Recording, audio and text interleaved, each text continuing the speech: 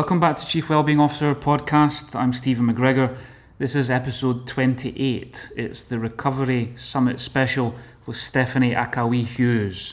So welcome back. This is a last minute decision to run this episode. The Recovery Summit is starting on Monday, featuring a fantastic lineup of speakers from Nobel laureates to Olympic champions.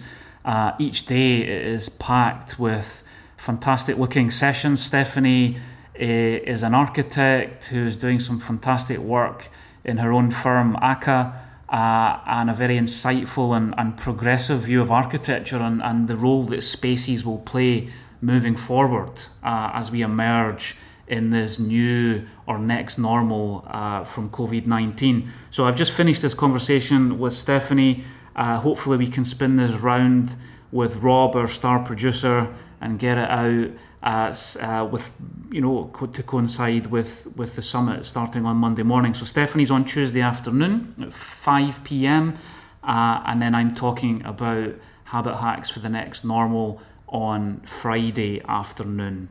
So we talk about in this, the importance of innovating and iterating, the kind of participatory design process that leads to spaces that are engaging, spaces that I think raise the emotions of people. And we talk about the importance of different things in the workplace, of culture, of trust, and of redesigning processes so that it affects much more than just the workspace itself, but actually the value that a company can generate. There is the kind of slightly riskier side of things as well, and we even note this, people like Microsoft CEO Satya Nadella, guarding against the rush towards working from home and fully flexible working, because then you're going to really crunch down on work-life balance. How do you know when you are in work mode, and how do you create, as Stephanie talks about, create the necessary distance from your working life and your non-working life? So many challenges moving forward, but I think with this conversation we can see a lot of the exciting possibilities that may come around in the workspaces of the future. So this fits perfectly well with this theme of well-being in the built environment for Q2 on the Chief Wellbeing Officer podcast, and it fits on perfectly from the last episode that we had with Dr. Whitney Gray. So enjoy this episode. Please sign up for the Recovery Summit. There's a ton of fascinating looking talks there starting on Monday, and I'll see you for the third and final episode of Wellbeing in the Built Environment before the end of June. So keep well, amigos. Bye for now. Ciao, ciao.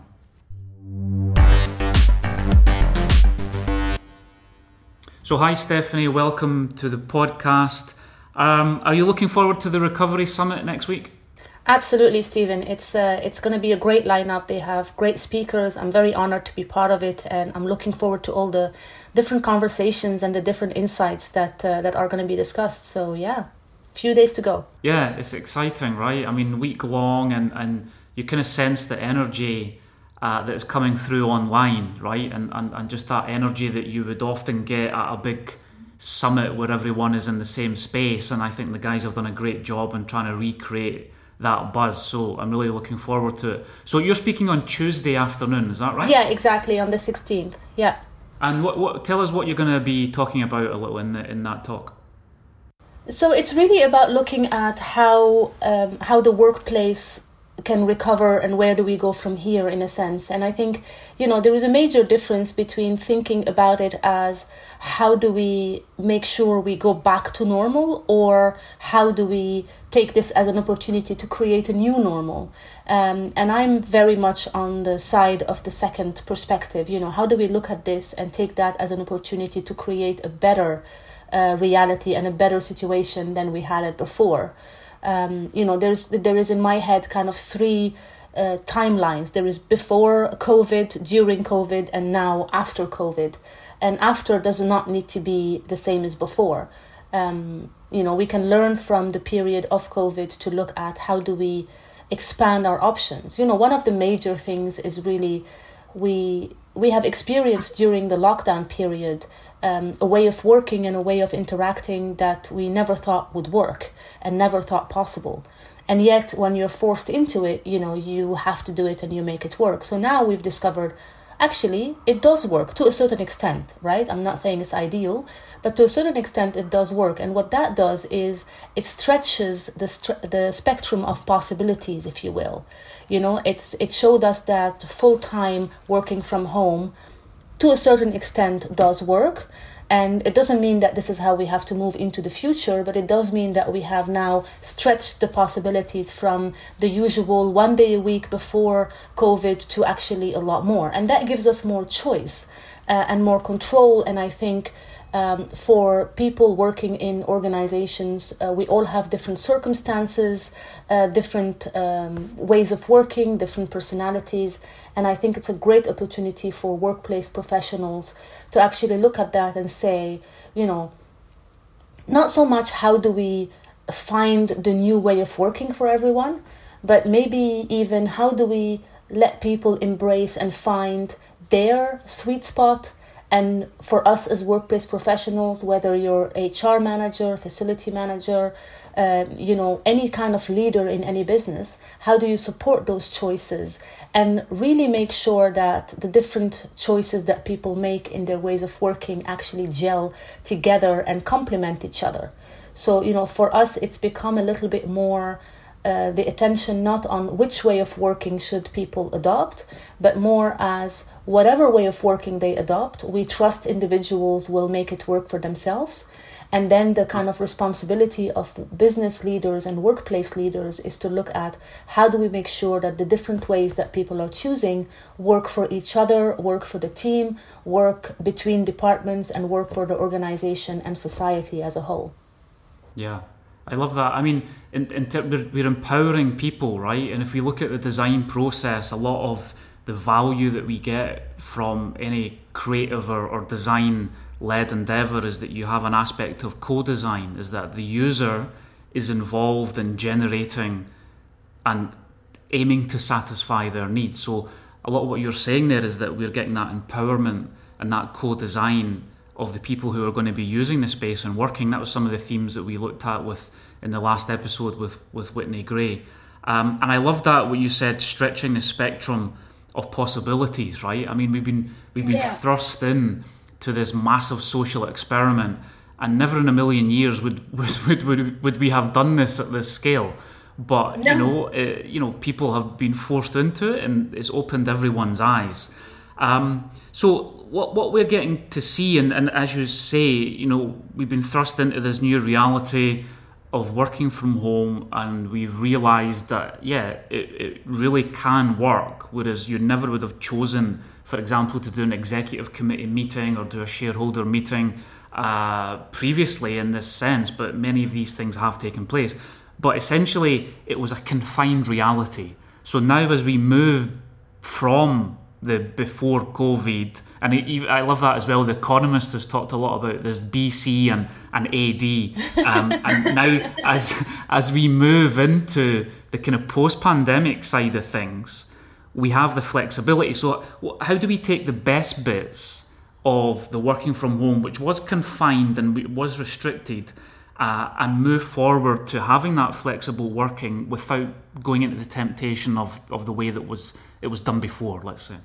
It's a very interesting theme and question to think about, and a very difficult answer to give to, because we've been doing quite a bit of research in the last few weeks at ACA, and you get the answer you're almost expecting. It's not one size fits all. There is no, the best bits for one person are the worst bits for another. And this depends highly on the family situation, who is actually at home when you're working at home, how does it work, personalities, etc. So, for me, the best way to learn and gather the insights of what the best bits are is indeed through this co-creation process that you already kind of briefly mentioned. We started ACA a few years ago, and the whole premise was that architecture and design should be services and not products. And when you're talking about a service, you have to do it with people and for people. It's not something that you do yourself as an architect or designer, and then, you put it on the shelf and people buy it if they like it, right? So for me, that's simplistically, of course, but that's the idea between a product and a service. So we looked at how do you create spaces and environments where people are really supported and served in what works for them. And you can't really pretend to do that without the input of people. So we created this participatory process almost a decade ago now. And with this whole pandemic situation and post-pandemic, and there is almost no precedence to the situation we are in. So you have to literally innovate. You have to literally find new answers. And the key here to what I mean by innovation is asking new questions. So for me, the way I define innovation very simply is the process of asking new questions and exploring new answers. And even to know what questions to ask, we need to be able to actually engage people in this participatory process and see, what works for some and what works for others, and how do we find a new normal through that? What are those best bits for different people that we can take with us? And, can we actually now create the best of both worlds or the best of three worlds? In the Recovery Summit, I'll explore in my speech the 3 stages of recovery as I see them. Now, I may be wrong, but I see kind of 3 stages coming up that will actually have to embrace a collection of different workplaces. So the workplace is not the office anymore. The workplace is now your home and the office as we start going back, and we'll have to actually embrace both. I don't think going back to the office means no more working from home. For 2 reasons, at least. The first one being that capacities in the workplaces have to be limited, which means that the entire workforce cannot be all in the office at the same time. So on the days you're not part of the 30 or 50% that is in the office, you kind of fall back into working from home. And the other reason is because we have all found something pleasant about working from home, and for that we might want to do more of that under certain circumstances. For the people that have children, maybe they'll do that when the kids are in school, which will be better than how it was during the pandemic. For the people that are more introvert or have different tasks that require less or more interaction and less or more focus, they might choose to do those tasks from home. So the choice has really expanded. And we really need to be able to ask the right questions and really know how to listen and how to interpret the answers in order to extract those best bits and then create a future of work that is kind of imminent. It's not a long-term future that has the best of both worlds. Yeah, no, that's great. And I think in those last comments there, it's that combination that we're seeing the way forward for that, and creating spaces that people enjoy being in. And I think this is going to touch on a lot of things in terms of even meaning of work, enjoyment at work, passion within work. And I'd like to get to those a little bit later in our conversation.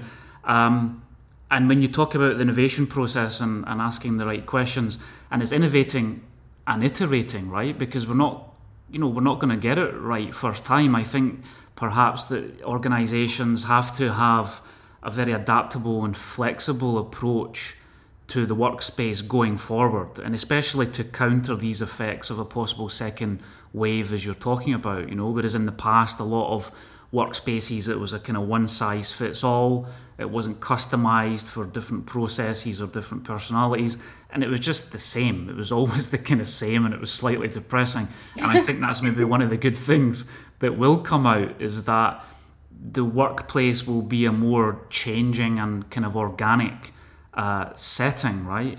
Looking at, there's a couple of things to pull out. I mean, on the safety side, completely agree. And I asked this in the last episode on the podcast, and another one that's already recorded. It will be the 3rd and final episode within this theme this quarter on the podcast of well-being in the built environment.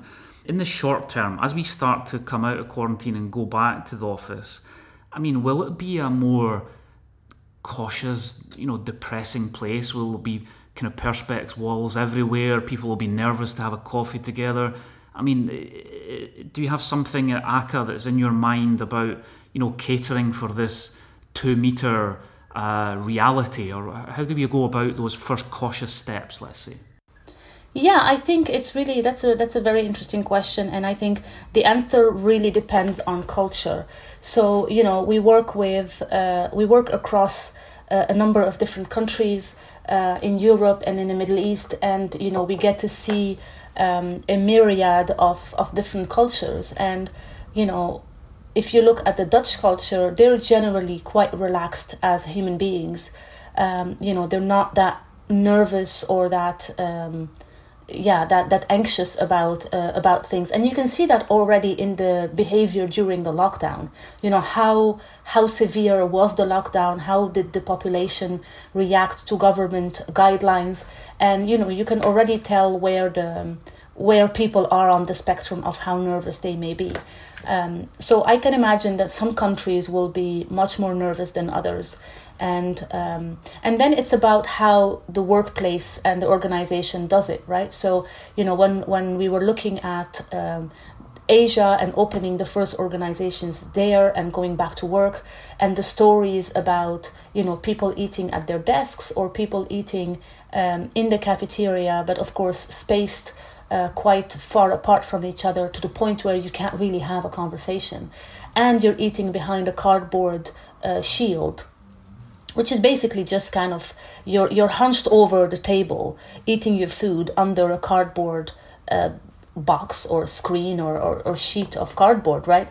None of that is pleasant. And you think about that and you think, if I have the choice, I'm just going to go home and eat my meal like a dignified human being, right? Mm-hmm. And so it's really about what kind of physical measures are taken in the workplace and how they affect the health, but also the psychological and emotional well-being of people.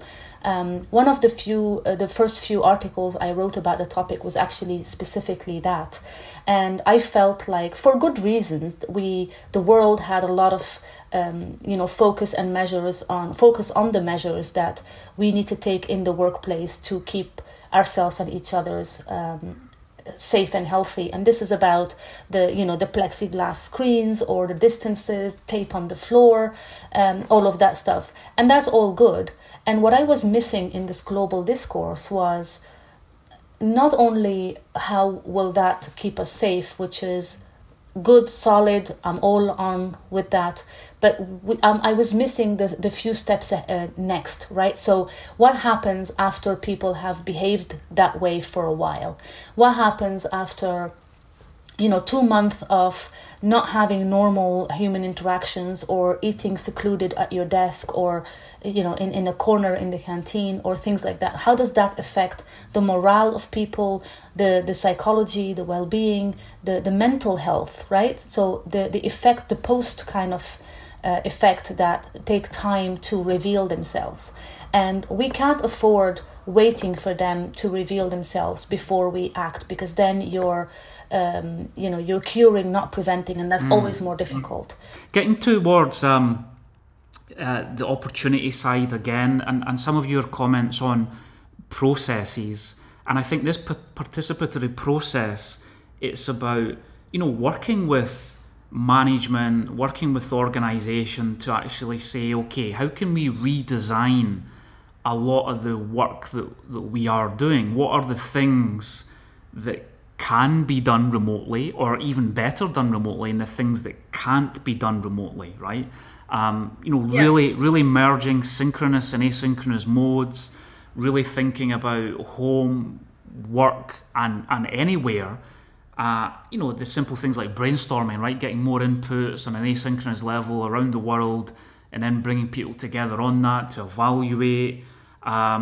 In general, that whole process redesign. Do you guys do much in that space? Or what are the conversations you've been having around that in the last few weeks? So the idea there is to look at how do we create spaces, environments, whether it's somebody's home, somebody's office, a cafe, a city planning. How do we create these environments in a way that they add value to the people in them, to the people using them.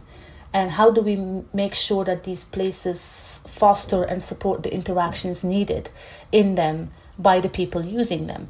And this has been, the question ever since. Now, with all of this happening, what happens with our clients is, actually, even before the pandemic, over the years, we've been having a lot of clients for architecture projects using this process. And we've also started having requests of clients asking us to help them with the process that we use without it necessarily leading to a physical redesign. So the process that we use in our architectural projects is the principles and the phases that we use could be actually applied to anything. Now, we apply them to architecture, and I always say, I invite people to apply the same process and the same phases and the same principle to whatever process they're going through, whether it's a change management process, whether it's a different design process, whether it's simply we have a problem and we don't know how to solve it process. So over the years, we've been asked a number of times to help clients with process management, in a sense, if you like, without it necessarily leading to architecture. This is where we would lead an organization through a step-by-step process to uncover what the problem really is, what the solutions can be, how do you test and, learning by doing, how do you iterate, how do you adapt, and then you go on and on with that. And we do the process with them, and we do the process for them, and then we teach them to do the process. So we do a train the trainer as well, so that we can actually step out and organizations become self-sufficient, having people on the inside that can then do this process ongoing, because it is an iterative cycle and you need to kind of go through the process over and over at different timelines. Now, with the pandemic happening, we've had a lot of questions that were straightforward. We need to make our workplace ready for the 1.5 meter economy, as we're calling it, or the 6 feet in economy in America. And the idea is, we need to accommodate for space.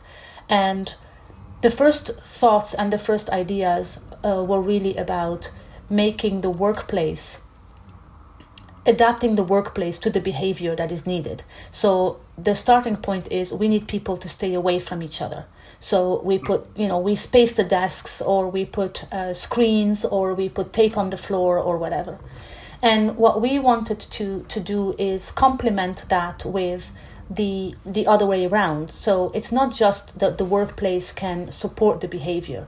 The workplace can activate a certain behavior. The workplace can trigger a certain behavior. And, this goes back to an old belief of mine, where if you have to put notes and post-its in a building to say, close the door, or to put a post-it on a glass because it's too clean and people bump into it, or, things like that, it means your space is not intuitive enough. It means your space is not actually well designed. So I'm on the side of letting the space speak for itself. And if you have to complement it with notes and post-its and signs, then we haven't done our job as architects. And for me, there is the same opportunity here to say, if you want people to actually stay away from each other and behave in a way that keeps them healthy and safe, then it's not about forbidding. It's not about tape and screens and, telling people what they can't do. Can we not find a way of encouraging the right behavior? It's instead of saying, don't do that, can we not find a way to say, do this? And it's a very subtle thing, but I believe that the whole atmosphere in the office would be different if the space was designed in such a way that intuitively you would behave in the way that we need to behave to be healthy. Absolutely. And it's one of the points I'll pick up on my own talk at the Recovery Summit on the hacks for behaviour change. And over the years, a lot of the things that we've pulled out has been the importance of the environment, and even things like, simple behaviours that make such a difference on health. For example, stair usage, right? And the design of many buildings is that, the elevator is the first thing that you see when you enter a building. You can't even find the staircase. It's hidden away somewhere, right? And it's a cold and it's a shadowy place. So I'm firmly on board with, the importance of the physical surroundings and how that acts as a nudge towards different, positive behaviours. I'd imagine it's an opportunity, right? Many organisations may be reducing their real estate footprint. There might be less space, but it should be more purposeful going forward, right? It should be more designed. It should be more thoughtful in terms of what they want to achieve, and not just throwing up an office block and putting in a couple of cubicles and a couple of computers and telling people to go on with it, right? So really moving ahead, then there should be more of that opportunity for good design and good architecture, no? Yeah, absolutely. I think, it's there's no question what we've been going through is a global tragedy. And, in the spirit of being eternally optimistic, the idea is, where is the silver lining in this? What can we learn, and how can we turn this into... Eventually, we look back and we think, actually, this was a good thing. And this is with no disrespect to the tragedies that have been happening and the people that have lost their lives. It's absolutely dreadful. And for that reason specifically, we owe it to this tragedy to actually pull something good out of it. And this is not just architecture. This goes much bigger than that for us as a humanity as a whole. But then going back to organizations and architecture, I think there is a tremendous opportunity actually to do things better, to waste less, to, consolidate things, and to focus on quality and not quantity.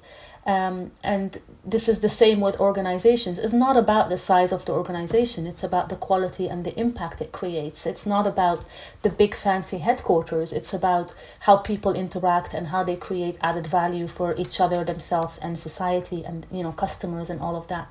And, where there is an opportunity, there is also a chance that people miss it. And this is kind of my own personal fear of how do you even now turn the question of a healthy workplace into more than just spacing desks and creating more space between things? That literal answer for me is very dangerous, because it's easy, it's quick, and human nature tends to go there, as opposed to saying, actually, how do we use that as a chance to elevate the whole industry? I think, looking at the industry and the discipline of architecture as a whole, I think for a profession and an industry that is renowned to be creative, we run it in the most uncreative of ways. The processes that have been used, the ways that different professionals interact with each other, architects, contractors, engineers, have been the same for I don't know how long. So for me, there is definitely something there to say, how can architecture actually, serve people better? Isn't that really the core of the question? How do we bring meaning into this? How can architecture help people remain healthy? And this is not the obvious answer of hospitals or air quality or natural light and plants. This is much more about behavior and nudging behavior and looking at interactions and really nurturing the physical and the mental health of people. It comes down to well-being, really, which is why we're talking on this podcast, obviously. And well-being is not just physical, and well-being is not just about ergonomics in the office, and it's not even just about plants and natural light and air quality. All of those are essentials, but we can't stop there. Well-being is about emotional, psychological, social well-being as well, and all of those, have been kind of propelled into the foreground with this crisis that we've seen. And I think that's a great thing if we indeed carry it forward and refine it and use that as a really deeper question. Yeah. And that brings me to the final question. I'm not wanting to kind of end on a down note, but the danger also for well-being is that because we have that increased flexibility, and there may be, more flexibility that you can do, family things at home, but then you've got this kind of always-on channel potentially where work can come in, and so potentially, work-life balance is squeezed. You can see the real value when it works. You're traveling less, you're commuting less. But it's not going to be an easy transition for people, because at least before it was much clearer. There was more choices for people, right? And you had technology, of course, which muddied the waters in the last 10 or 20 years, particularly the ubiquitous nature of smartphones. But mostly you left the office and you kind of left work. But now, if we have this flexible working, and even we get people like Satya Nadella and Microsoft, and he's warning against making home working or flexible working the kind of standard. So we need to take care, right? Absolutely. I think this was kind of one of the first risks that we identified with our clients and their employees. Remember the old-fashioned conversations between couples of not bringing work home. Well, yeah, during the pandemic, you didn't have much of a choice really, and it comes down to very simple human things, right? So let's say you do stop work at 6 o'clock, you make dinner, you feed the family, and then you think, okay, I'm going to relax now and watch a movie. So, watch a movie these days is usually Netflix. So then you open your computer, and before you get a chance to get to Netflix, you see that email and you start answering it. And before you know it, you've been 2 hours now doing emails. And that cannot be good for you. Absolutely not. So, one of the first pieces of research, and we published that in articles on our website as well, is how do you protect yourself and how do you create that mental distance between work and home. And it's just not just work and home, because home means me time, means couple time, means family time, means house chores. There's a whole bunch of things, and now they've all been kind of merged together in this mess, in a sense. And it is definitely essential to have distance between them, which in this case could not have been physical distance. And the idea of a home office, well, not all of us have humongous homes where we can afford having a whole room that you can kind of close the door and that's where you do the work. So we looked at different ways of creating that distance in that article that we posted. I think it was 3 of them even. It was because the idea was, how do you help people create distance between the different parts of our worlds, which is essential for sanity and balance, right? And some ways related to habits, some ways related to the physical environment, and some ways related to mental triggers. Thanks for all those comments, Stephanie. Can you remind us again, please, the time and day and the title of your session at the Recovery Summit? The day is the 16th of June. The time, I believe, is 4 p.m. BST. And it's about the recovery of the workplace and, where do we go from here? Fantastic. So best of luck for that. I'm looking forward to being online and watching that talk. And thanks for your talk and your insights today. Absolutely. It's been a great pleasure.